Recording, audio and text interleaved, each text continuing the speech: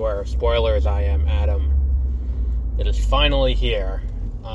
Something that I think had a longer time between announcement and release than The Flash currently has, although it will be close, because Disney acquired Star Wars in 2012. So this would have been around that time that this was announced and, all of that, because they wanted to do this from the beginning, I think, was the Obi-Wan Kenobi movie at the time. Around the same time that they had the Boba Fett movie from James Mangold and all of that. But, we are just now getting to the release of Obi-Wan Kenobi, the show on now Disney Plus, rather than theatrical movie. And, well, because The Flash was announced in this is probably longer. Oh, holy fuck, the stop sign here. This is probably longer, but I can't. Shut the fuck up, Progressive. But I'll have to look between announcement and release, which was longer. But I feel like it may be, what's it called? It may be, maybe The Flash. But either way, we're here to talk about Kenobi, not The Flash. And I think that I'm torn on this show. On the one hand, I there's a lot about this show that there is to like. I like the way that you have, what's it called? You have the exploration of other planets, the exploration of, other things going on. This feels more like a Filoni-style show than, did. This feels like the Star Wars TV that I've watched with the Clone Wars and with, what's the other one? And with Rebels, and I didn't watch Resistance, but it feels more like that than it does The Mandalorian or, or, that other one, Book of Boba Fett especially. Where it's we're following one character, and this one character is the be-all and end-all of this story, but at the same time, we are, exploring other things. And there are other things going on in the universe that aren't directly related to this character. Like, with The Mandalorian, if I remember correctly from season 1 of The Mandalorian, we don't really deviate from whatever Mando's doing. We're following Mando. Here, we get other things, and we get stories of what's going on in, on Alderaan with the Organas and what's going on with Leia. We get stories of what's going on, with these other Jedi. What are the Inquisitors doing? And all of that. I do kind of like this kind of approach more so than what they were doing with Mandalorian. Because it is a wider world. It's not just this one guy. But then on the other hand, the entire first episode is devoted to getting Obi-Wan out of retirement, quote unquote, to get him to go to rescue Leia. Because in the first episode, Leia is kidnapped by pirates hired by Reva, the third sister, and that's something that kind of reminds me of Thrawn a little bit. That's a very Thrawn-like move to do.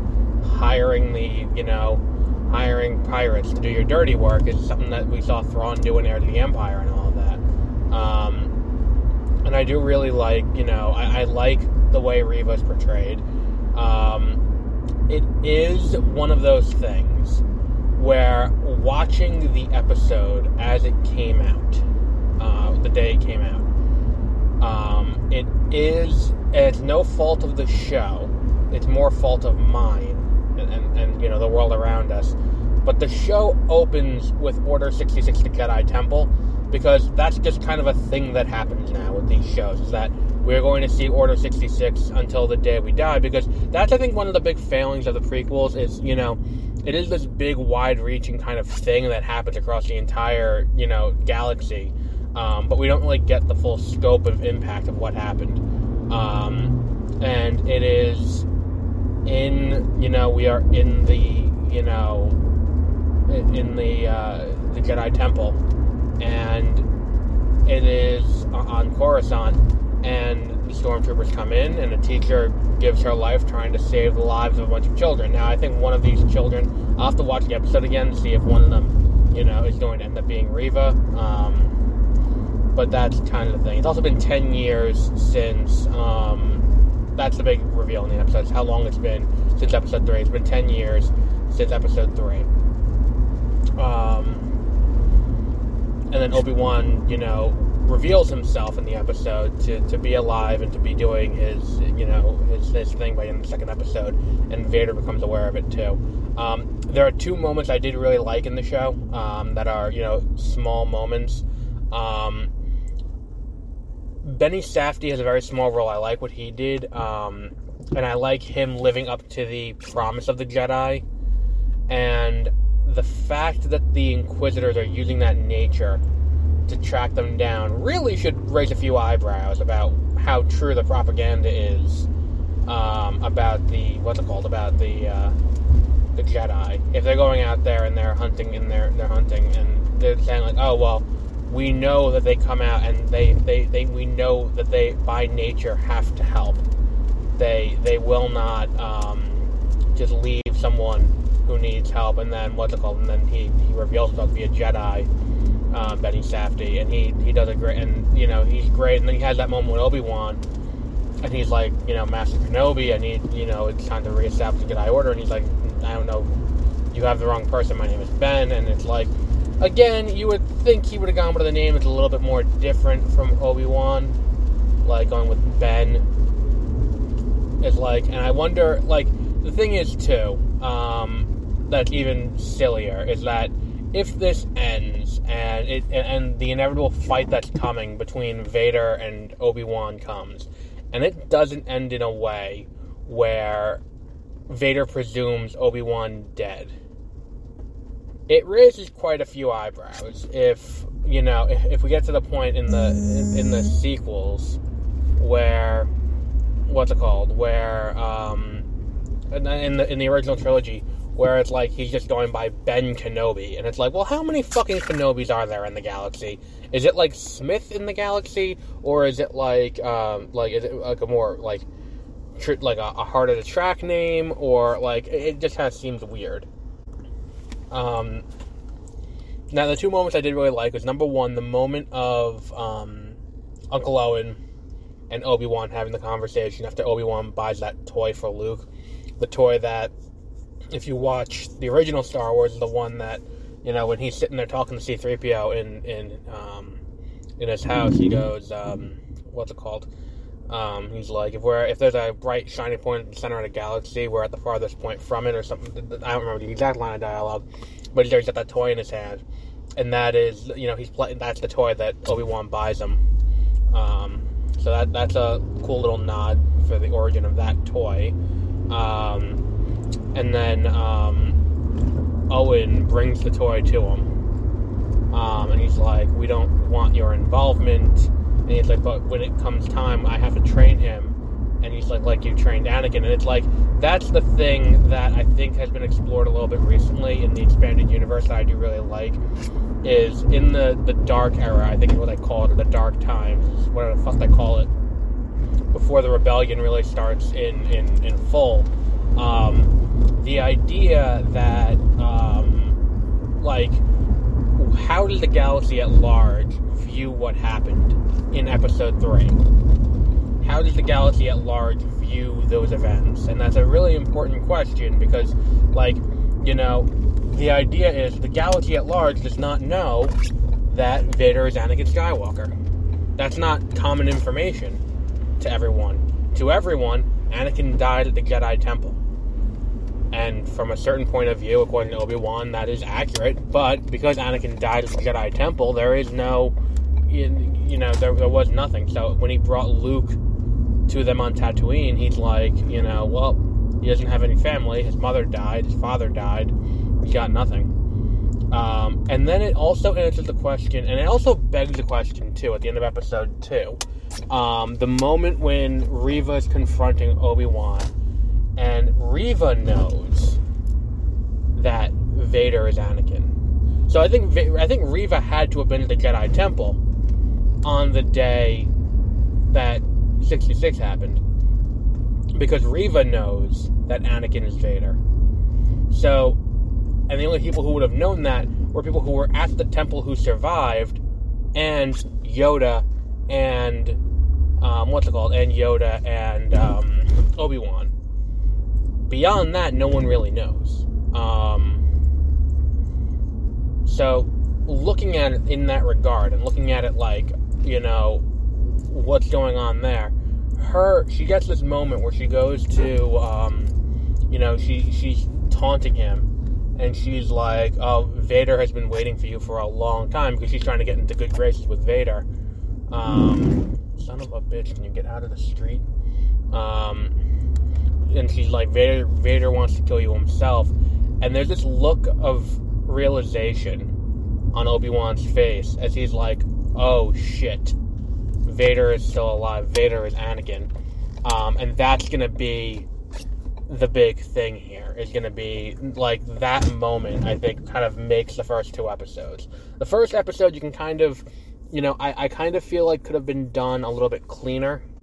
Now, do I think that, the show is going to really advance this in a way that, I think that ultimately what we're headed towards now is a fight between Anakin and Obi-Wan that is really kind of nitpicky in terms of what it can and can't do, because obviously neither of them can die.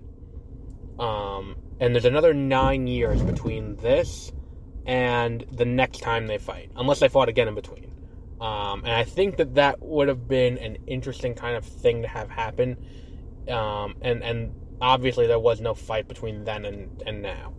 I also I'm curious about, what is Vader doing? What is the galaxy at large think of Vader? Does the galaxy at large know Vader exists? I mean, to an extent, Obi-Wan's been living on Tatooine. We don't know what that means for the galaxy. Like, does the galaxy know Vader exists? Because Vader is kind of the pit bull for the Emperor in more ways than one, because the entire series happens because Anakin's a fuck up and can't do anything right. He literally is a pit bull, because, not only does he, he's a good attack dog, but he turns on his owner and kills them, and also mauls children. So it fits in more than one way. And I think that if we're going to look at how does that fit into the wider galaxy, because early in the episode they do say, we're in the Outer Rim, we're out of the Empire's jurisdiction, which does kind of put into perspective everything that's going on in the High Republic. So 200 years ago you were trying to get them into that, and then even with the consolidation of power under the Empire, they couldn't bring in the Outer Rim into reign. It is one of those weird things that they're not really, it's confusing, but at the same time, I don't know if it's a story group thing, or if it's we're working on it, it's a work in progress, and things will be explained as we go further. But they are kind of pigeonholed in this fight that they need to have, because neither can die.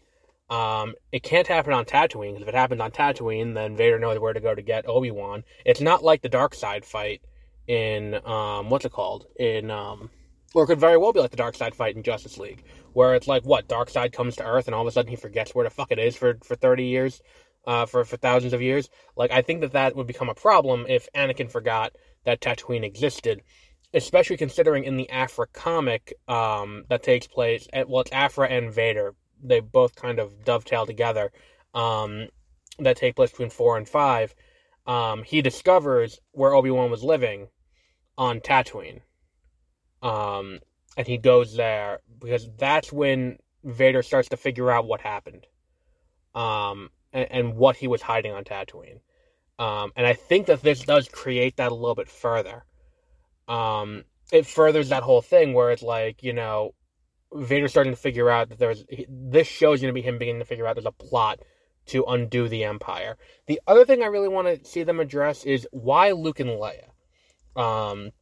And more specifically, why Luke and Leia, and then what was the plan to train Leia? Or was the plan only to train Luke?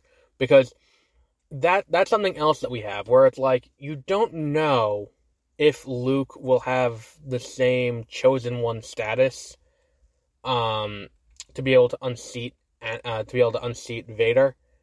It's a weird situation because it's never really explained that happened. Unless it's like, unless Obi-Wan, by the end of this show, goes full commitment and is like, oh, so the prophecy that Qui-Gon had, it was meant to be Luke. It's kind of a weird situation all around. So far I'm liking the show. Hopefully in further episodes they go a little bit deeper into it to explain it a little bit better.